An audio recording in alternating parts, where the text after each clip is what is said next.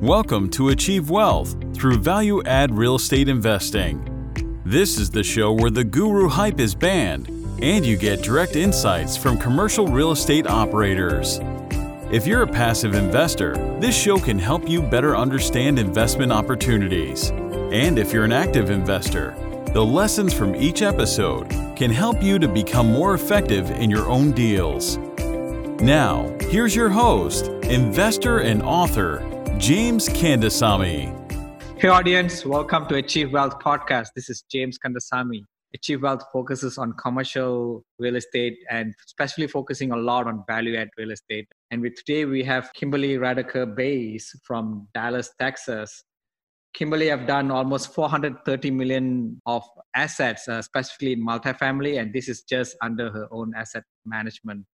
And 430 million represents almost 7,200 units. Currently, they still own like 5,000 of that units, and they focuses a lot on deep value add, which is an asset, not an asset class, it's a type of value add that gives you the highest return.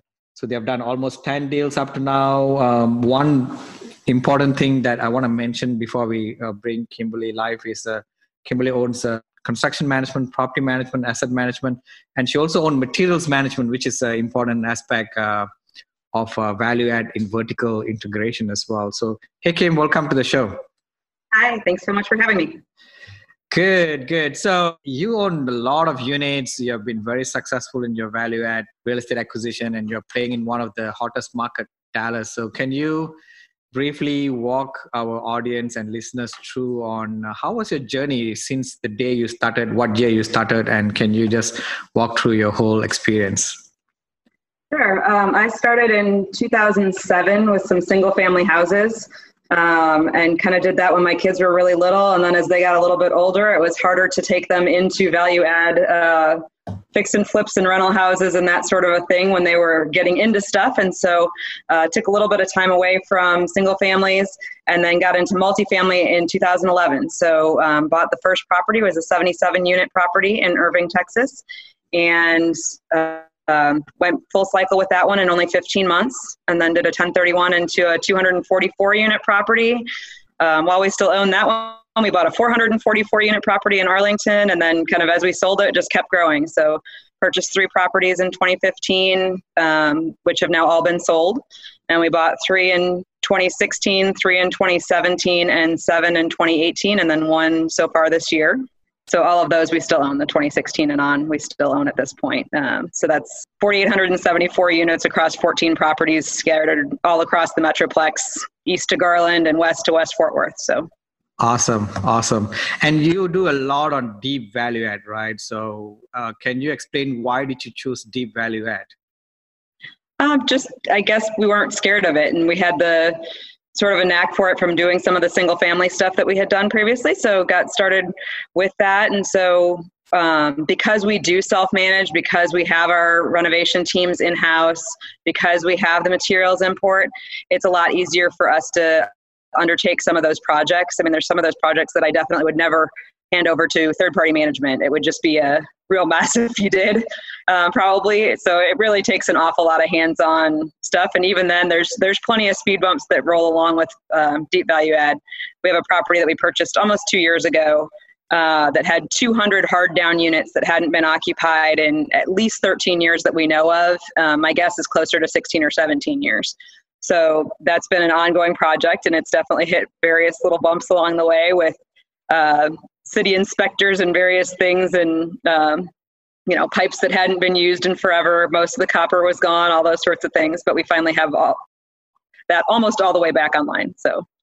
So when you analyze deep value add, I mean, I'm sure you look for the value, right? Like you bought deals where there was a lot of units down, and I think there's a lot of mismanagement. And I mean, is that kind of deal easy to find nowadays? No, it's not. Those are the ones that are that deep value add are very, very few and far between at this point. But there is a ton of value add still available. Just kind of depends on what you're looking for. So there's a lot of properties that have had some work done to them, but maybe more of the exterior has been done and the units haven't seen as much on the interior. And there's also a lot of room for value add on the management side. There's a lot of owners, particularly that have owned for a long time in the market, that haven't kept up with the rental increases that DFW has seen over the past 5 years. And so oftentimes, even a property that's in pretty decent shape, you can go in and definitely do some renovations and add some value there. But a lot of value can also be generated just by getting all the units up to market. Yeah, I know it's harder to find deep value add nowadays. And like for example, the last deal that you did, you bought one deal this year, right? Can you describe how many units is that, and can you describe the characteristics of that deal? Sure, absolutely. So that property is 650 units in Dallas, and that one actually is a pretty good example of what I'm talking about as far as just making the difference in management. Some of the units have been renovated, not quite to the way that we would renovate them. So there's some stuff that we're adding to that, but there are at least kind of some partial renovations done there. But they had third-party management on that site, and occupancy had really dropped, and they replaced the third-party management company. And the new management company did get it filled back up, but not really at market rents. And so the rents were quite a bit below. So just kind of walking in the door, we were able to lease many of the units for $100 or $140 more the day after we took over than what the prior management was leasing for right before then. So there's a lot of value add that we're achieving just by taking stuff up closer to market. So Dallas is a very hot market. I'm sure, I don't know, I'm not sure about this. So is there a lot of people looking for that kind of deals? And how did you get that deals? Why did the broker bring it to you? Or you have to go through that entire bidding war process? On that one, there was sort of the bidding, but one of the things I think that really helped on that one, it's a broker that we've transacted with many times before, but also sort of a neat story. The seller and I ended up on a panel together at a local conference while we were actually in the offer process. And so I think it was right when we were at Best and Final, and I was like, hey, this is the property that you own, right? And he's like, oh yeah. And so anyway, we became kind of friends through the whole transaction and even a little bit before that. So I think definitely that relationship with the seller helped as well. So there's a lot of sellers that we've purchased from that helps us find deals. It is a very, very competitive market right now. I will tell you, we've looked at probably 120 deals since then, and there's 2 or 3 that might work out depending on kind of where the pricing shakes out. So, but that would, it's really, really hard to find anything in this market at the moment, but there is some things occasionally. And there's some things that we're able to do that some other groups might not be able to because of the import, because of the stuff that we have in-house, because of those synergies and cost savings that we're able to achieve. Got it. So let's say you said you have underwritten like almost 120 deals, right? So do you do a sniff test, and can you explain to us what's a sniff test out of that 120 deals? Sure. Well, I have somebody that helps with acquisitions and gets everything kind of loaded up for me, runs all the preliminary underwriting. So that definitely helps a lot, because being able to do that all by myself would be very challenging. We also had an intern this summer that helps with some of the properties that we get less than ideal data for, as far as bad formats, and when you get a PDF front roll that doesn't convert well and all those sorts of things. So, but definitely we have sort of a preliminary underwriting that we do, and just a spreadsheet that we've built in terms of what we feed in and what we can get out of that. And then obviously much more detailed if it passes the initial sniff test.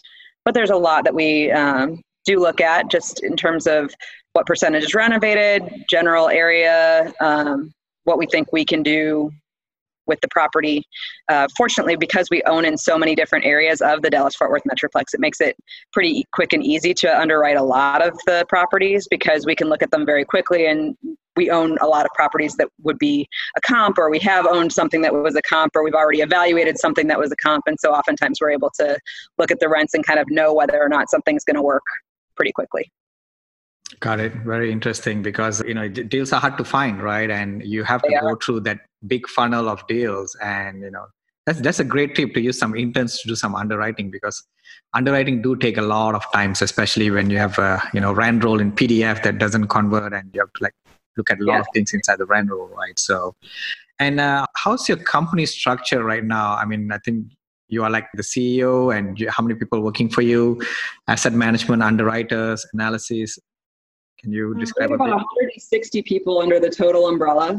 So we own the management company. So that includes both management and maintenance personnel that are out on the sites, regional managers, our accounting department, the materials sales division, the guys that work in the warehouse, all of the guys in our renovation crew, and then as well as, people that handle a lot of the investor relations, the acquisitions, underwriting, all of those pieces. Did you say 60 or did you say 160? 176. 176. Okay, I was writing 60. So yeah, that's a big crew. So you have the whole construction management, property management, and materials as well, right? So can you describe how is the materials company is being set up on top of the property management, construction management, or maybe how the whole chain of vertical integration works, and how does it benefit in terms of giving you a value proposition for you to win deals or do very well in certain deals?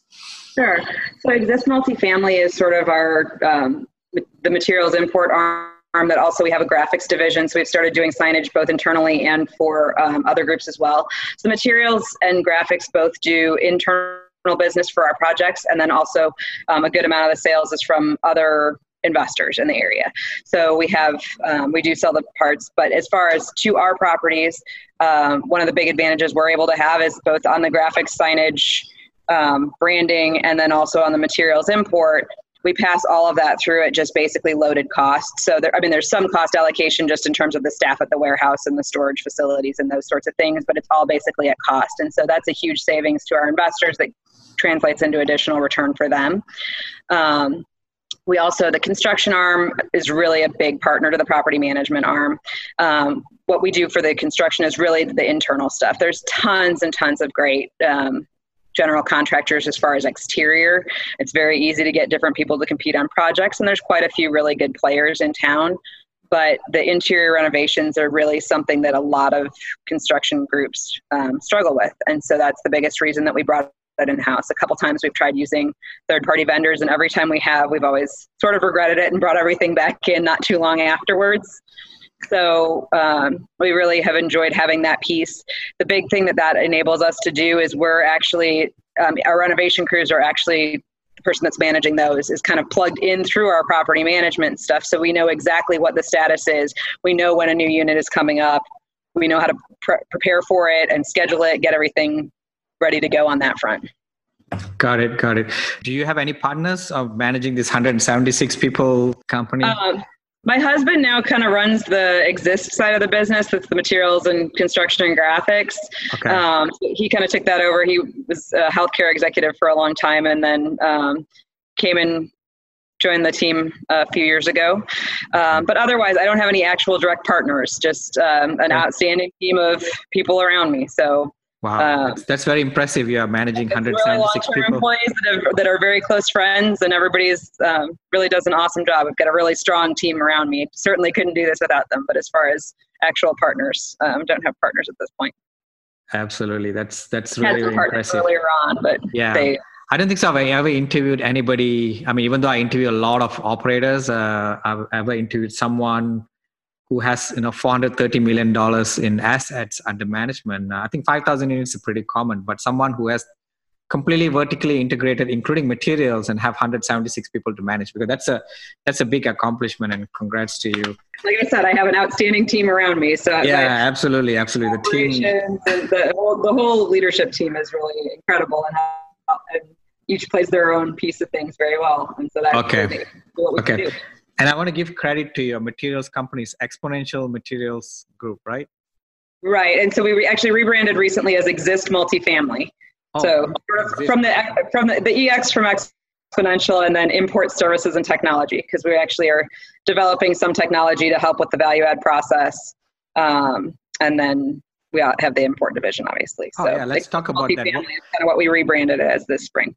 What technology are you all developing to help with the value add process? Well, so the pieces that we already have kind of completed and ready to go are all of the due diligence pieces. So both the lease audit and the unit walks, getting counts for all of the units so that we know exactly what we need to have in our material kits to do the renovations.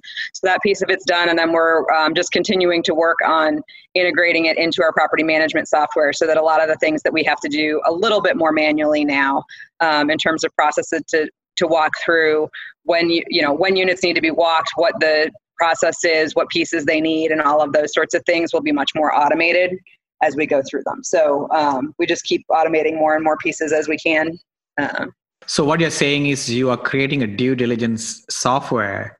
So when you do your due diligence, it's also on top of giving what need to be changed.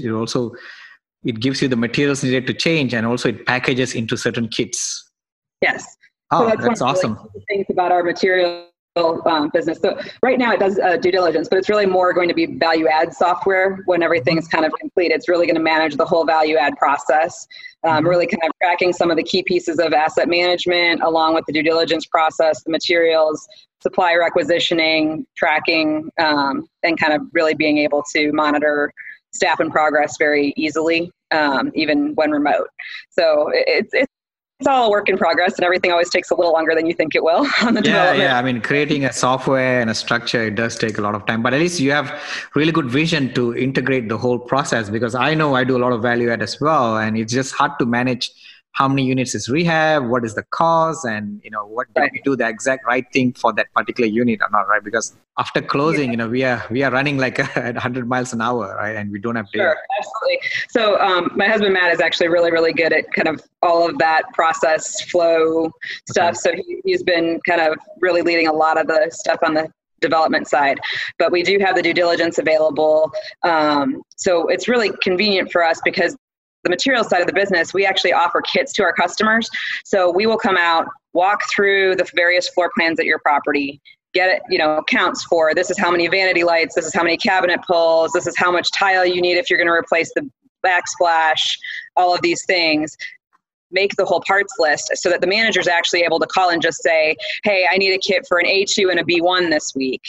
And we will deliver a single box that has the ceiling fan, the tile, everything that you need for that unit, exactly down to the precise number that you need in that box, so that everything could just go into the unit, everything gets installed, all the trash goes back in the box, and you can throw it out again. So that's awesome. So it's a really cool feature that we have that is unusual for most of the materials suppliers. Got it. And how much of volume do you all do, or how much revenue you all do in your materials business, just to get the scale of how much you all do? We're going to hit about $5 million this year, if memory serves. And that's for everything, right? Where you guys use for yourself and you sell to others. Right. We're probably about a 30% customer would be my best guess at the moment. So the other 70% is all third-party business. Wow, 70% is for other people and 30% is for yourself. And it's never really, we're starting to do some of the marketing efforts on that now that we own 100% of it, but everything that it's grown to that point has all just been kind of word of mouth. A few other friends of ours that were investors were like, hey, can we get some of this stuff too? Yeah, sure, we can work through that. And so it's just kind of grown from there. Got it. That's very interesting. And let's go into value add, right? So let's say your budget got cut into half, right? Let's say you're supposed to have a $1 million in rehab budget. Now you only have 500,000 rehab budget, right? So what are the most important things that you would prioritize in a value add repositioning of multifamily? So I think a really big piece of it is just hitting the wow.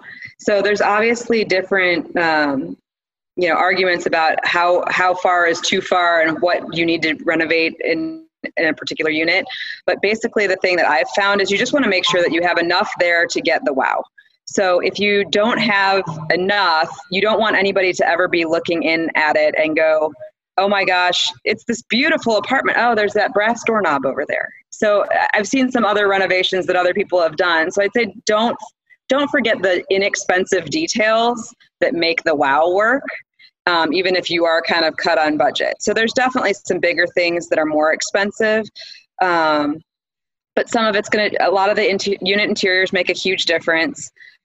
As far as making sure that everything is fixed up nicely, I guess getting a rehab budget cut in half would never be a very fun thing. Yeah, that's why it forces you to think, right? What is the most valuable wow you can get, right? Let's say you can spend $1 and get that big wow versus spending $10 and getting a smaller wow. So which one is the biggest wow versus the amount of money that you need? If the paint and exterior is really horrible, then that can make a really huge difference. Okay. If it's in pretty good shape and it's not in bad condition, then that's probably on the lower end of things. So it sort of just depends on on that particular property. So there's certain properties where I would say the exterior has to be a huge piece of the wow, and you absolutely have to get that right. And then there's other times when it's like the exterior really isn't bad. So if you focused on your interiors for a while, you could probably get your rents up and then generate enough income to be able to tackle some of the exterior. So was there a deal, a deep value add deal that you have done, and you had certain expectation in terms of pro forma and what you're going to expect, but when after you close on it, you realize your pro forma was completely out because of something, right? Can you describe that kind of deal and what did you learn from it? We really haven't had anywhere that we weren't able to work through the pro forma. I mean, there's certainly been bumps in the road and everything. I suppose with Forest Cove, one of the properties that we have right now, like I said, we're coming up on 2 years, and finally now all of the down units are going to be done before the 2-year mark. But we were really kind of hoping when we walked into it that it was going to be done in a year. And we hit various different problems along the way. One big thing was when we got the first building online, everything was fine. People were moving in, everything's been working great. But we got to the electrical inspections on the second building, and an electrical inspector came in and said, "Well, you can't have electrical panels in the closets in new construction." And I said, "Well, it's not new construction. It was built in 1974. It's older than I am."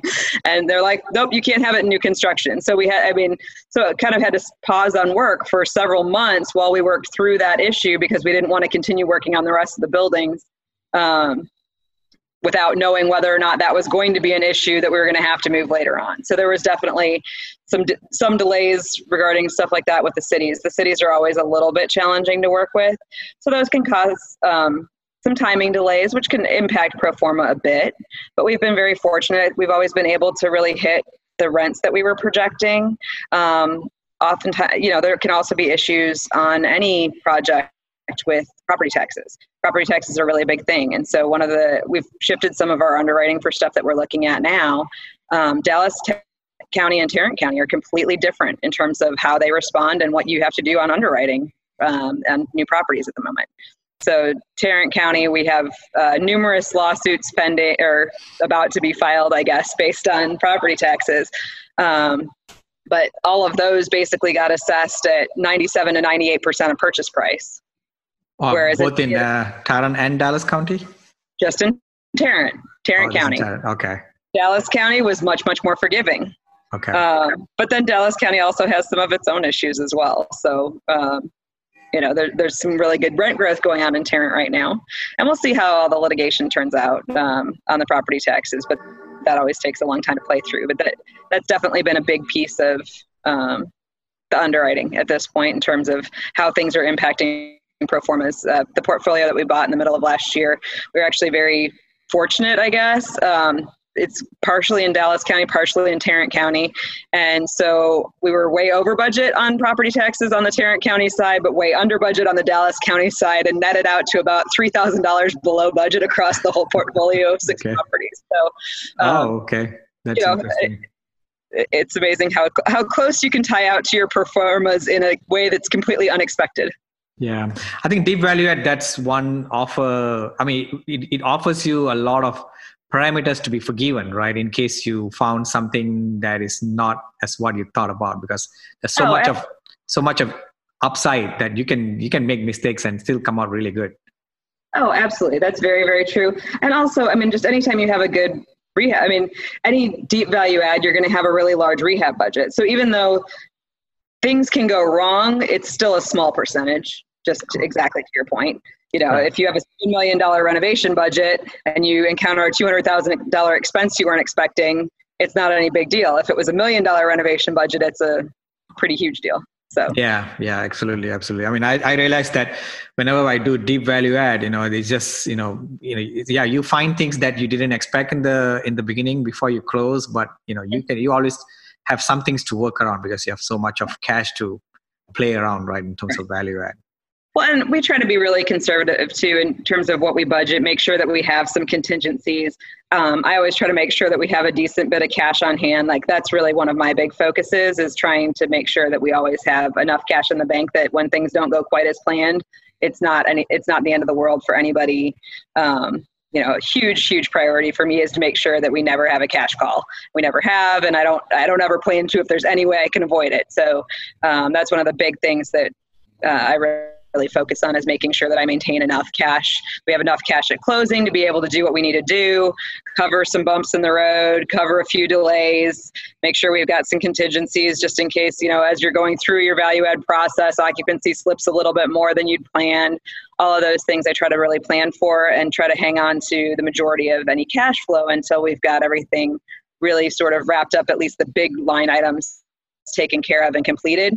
And then at that point, we know what kind of cash we have to work with and really can start paying it out, but without ever having to worry about missing a distribution or cutting a distribution or anything else. So it's always just a constant kind of steady or steadily increasing process after that. Got it. So what are the tools that you use for asset management? I mean, you have like 5,000 units right now. And can you tell us some of the tips and tricks in asset management that you're using nowadays to manage all these 5,000 units? Well, I guess we've got a lot. I mean, I've been very, very fortunate over the past year because I used to do a lot of the oversight on the accounting side very personally. I still do review the financials every month, but I've been very fortunate to really build out the accounting team, get some great people on the accounting team now. So where we're getting to the point where the last couple of months, by the time that the financials have actually gotten to me to review, I really have basically no questions. And so that's definitely sped things up a lot. I think we're getting some really good interaction between the property managers and the accountants so that they are asking the right questions. We're getting the right information back. If something isn't working well, it's getting put in front of the director of operation or the regional managers so that we can address stuff and change policy. So that's a big piece of it, is really kind of the interaction between the asset management, the accounting, the property management, getting all the teams to kind of work together. We obviously have, an inordinate number of spreadsheets and different tools and reports that we look through as far as out of our property management software to determine kind of how the asset's performing. Got monthly reports that kind of track where we're going on the projects, where things are hitting, where we're over budget, where we're under budget, how we want to prepare for all of those things. Got it. That's very interesting. And before I forget, so I know a lot of deep value add does need a lot of short-term loans. And are you still doing short-term loans and nowadays? We do bridge loans. Okay. I am not a huge fan of huge prepayment penalties. I really have sort of shied away from doing most of the Fannie long-term loans. We did one. We were actually able to sell, and kind of the buyer covered a lot of the cost of getting out of that loan, but that was a multi-million-dollar prepayment penalty that would have been owed. So that can definitely have a big impact on returns in the future. So especially because a lot of our investors are really looking to increase their net worth. So we do shorter term hold periods. It never made sense to me to get tied into a 10-year loan if the plan is really to hold 3 to 5 years. So we've been very, very fortunate. Recently, we've been able to work with a lot of really good bridge lenders. We've got to have a bank that has done several loans with us, some that have already been paid off and some that we still currently own, and then also a life insurance company that also does some bridge loans. So we try to really look for things that give us a decent bit of exit flexibility, so that have prepayment penalties that burn off within 2 to 3 years at the longest, but then hopefully that have some extensions available or that have longer terms than that to give us some flexibility so that we don't get caught in terms of having to refinance in a really tight window. So aren't you worried about now where we are the market cycle, and bridge loan does cost certain expiry right after a few years? So aren't you worried about that, or do you think that risk is mitigated? Not really, because like I said, so the portfolio we bought last summer, we actually have a 5-year loan with a 2-year extension available that has basically no prepayment penalty once you've paid about 2.5 years of interest. So I can enter, and we actually are able to pull various properties out sooner as long as we still hit that interest reserve. So if we sold one today, we would have to hold the others maybe 2 years and 10 months or something instead of 2 years and 6 months to break even on that. But so we have pretty much free exit from 2.5 years to 7 years from purchase. So that gives a long time that you can still sell some things ahead of time if things stay good for longer. And at the same time, if things go bad soon, you have time to hold through. So been really looking for stuff, not real short term, the real short term bridge loan, 2-year, with some extensions and that sort of thing, I think can be kind of risky at this point, but we've been able to get quite a bit of stuff that's, sort of a 5-year fixed, but that's free and clear exit after 3, sometimes with some extension flexibility in there. So it's got you've got long enough to ride through things. We've also been able to find some of those, fortunately, that are bridge loans that are fixed rate, which is very nice. So it is a little bit higher interest rate than a Fannie or Freddie, but having that exit flexibility really matters to me, because even with like a Fannie Mae loan, yes, you have time now to get through a downturn, but none of us really know where the economy is going to be 10 years from now or 12 years from now either. So on any of those, it's really just sort of oftentimes a 3-month free and clear exit at the end. So that's still a very narrow point of time to transact or to refinance. Even if it is a long, long time from now, it's still a pretty narrow window to hit. And so a lot of the loans we've been able to do give us quite a wide window of, a couple years in which we can transact or refinance whenever it makes sense with the market. Got it. Very interesting answer, because I really like having 5-year fixed rate, and after that, another 2 more years extension, because I thought the bridge loan is only 3 years plus 2. But it looks like there are other options as well available out there. There's a lot of different options. There's a lot of people that are just doing like a 3+1+1 or a 3+2 kind of thing. But there are definitely others that'll do different options and that'll get more creative and really do what it needs to do in order to meet your project. And so we've been very fortunate to find some of those and develop good relationships with some of those lenders that think a little bit outside the box. And we've been able to structure some stuff that really does give us a nice window in which to exit, if it's sooner or if it's later, just depending, because nobody quite knows. Everybody thinks something's going to happen, but nobody knows when. Got it. Very interesting. So can you name your secret sauce to success, like a couple of secret sauce that you think, this is my secret sauce to success? Well, my team is a huge piece of my secret sauce to success. The fact that Natasha barely needs any sleep certainly helps. So I think a lot of it really is just how hands-on most of us are with the projects, with the process.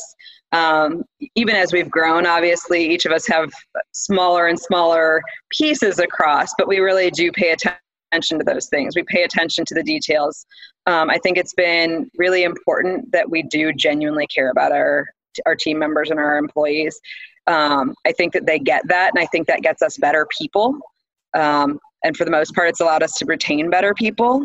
Obviously, this is a very, very, very tough labor market. So anytime there is a position that's open, it is a challenge to fill it, and it's a challenge to find the right person to fill it. But I think some of that really kind of genuinely caring about the team has made a difference for a lot of other people.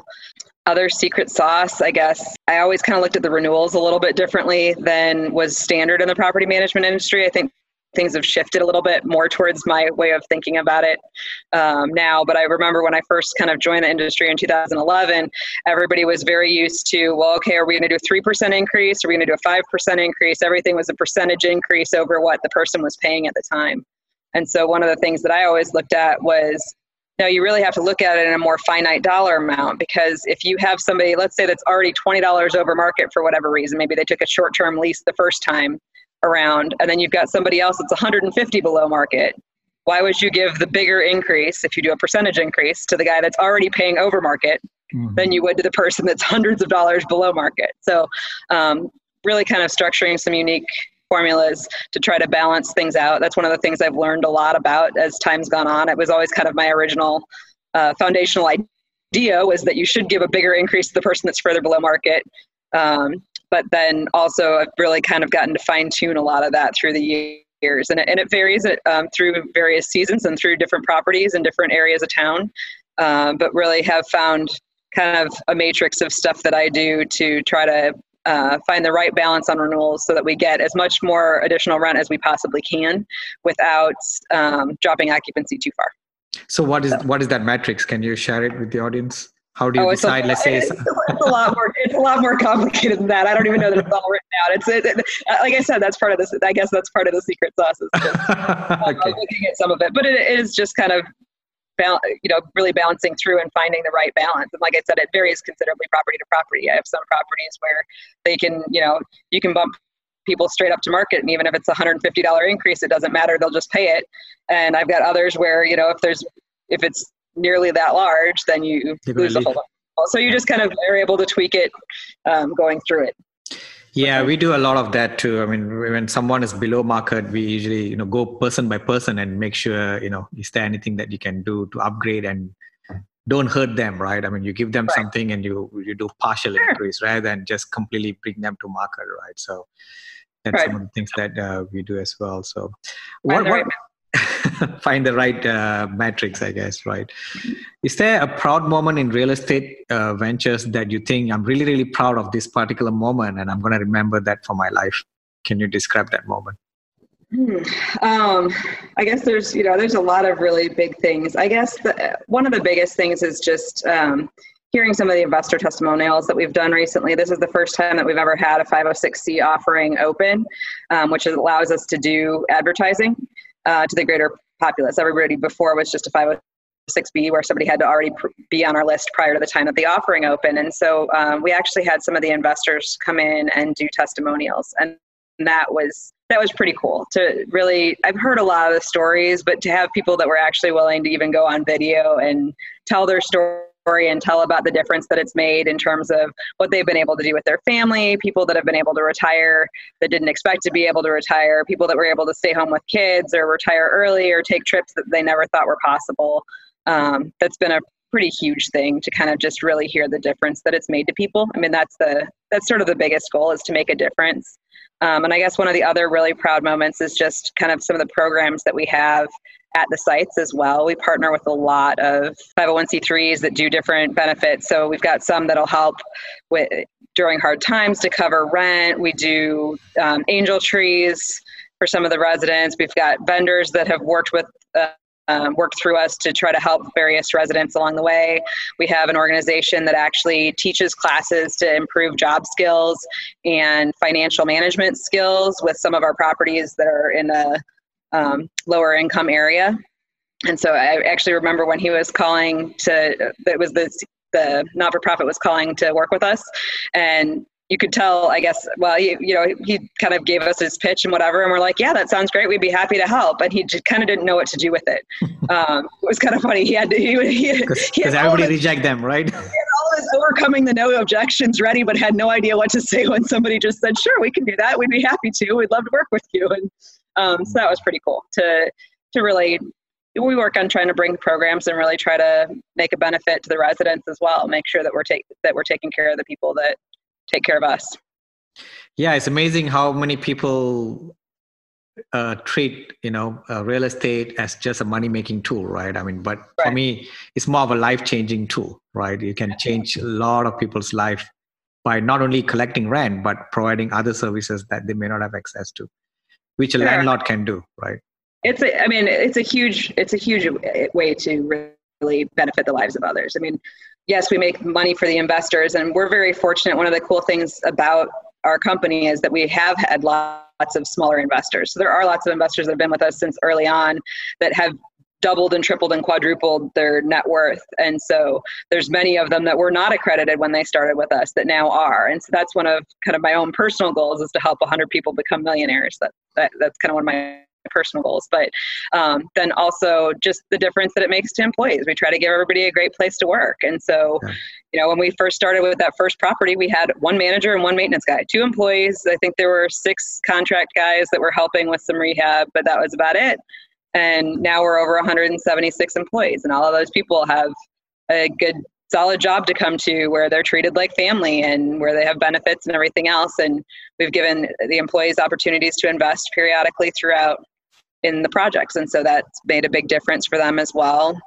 And then just really making a difference for the residents. We try to give them a good place to live. Yes, we do increase their rent. So sometimes we're the big bad wolf in that regard, but we try to at least give them a really nice place to live. We try to take care of things, fix things when they're broken. It's amazing the properties that we've bought that have had tarps on the roofs. And you ask the residents and they're like, oh, why didn't you tell us sooner? Well, we didn't really think you were going to do anything about it. It's been like this for 3 years. And it's like, why should anyone have to deal with a roof leak for 3 years? That's just ridiculous. And so it does make a difference to go in and clean up some of those properties that have been sort of ignored or just treated as an ATM. Yeah, it's amazing on how much people owning apartments but never really cared for the apartments, right? It's a complex asset class to manage, right? I mean, you have to manage the property, you have to manage rent increases, you have to manage tenants, you have to manage vendors, you have to manage banks, right? There's so many things that you have to manage, and it's just not easy to manage, and not many, very, very few property management company can do that. And whoever can do that, they'll be really good at it. It is definitely a challenge. There's a lot of people that have been interested in investing. They're like, oh, I want to do what you do. And I'm like, okay, well, make sure you think through it really carefully first. It's a great thing to do. It's a great business to be in. Don't get me wrong. But this is not easy. This is not just, oh, I'll buy an apartment and and it'll print checks and it'll be so simple. You're going to have you have staff that has to run them. And even if you have third-party management, you still have to watch the third-party management company, and you have to figure out how you're going to step in when you have, if there's an issue with that. And there's a lot to keep up with and a lot to manage if you really want to do it well. Yeah. It is a pretty forgiving asset class, as you mentioned, especially on the value add side. So, yes, if you're trying to hit 100% return and you only hit a triple, oh shucks, we only made 80%. So far we've been able to hit our targets, but that is definitely much easier, I suppose, than buying something that's truly just cash flow, where all you have to do is upset one resident and your occupancy slipped just enough that you're not making quite as much as you thought you would before. Yeah, correct. All right, Kim, why not you tell our audience how to find you and how to get hold of you? Sure. You can reach out to us at exponentialpropertygroup.com is our website. There's lots of information on there, as well as some of those investor testimonials that I talked about, some pictures of the properties that we own and have managed, and also ways to contact all of us for any more information that we can provide. Awesome.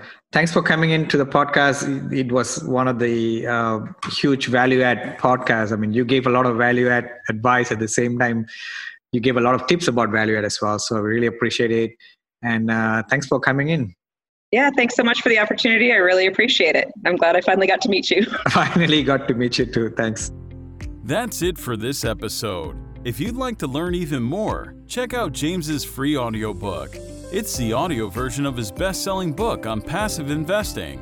You can get the audiobook completely free, along with other valuable resources, by visiting www.achieveinvestmentgroup.com/free audiobook.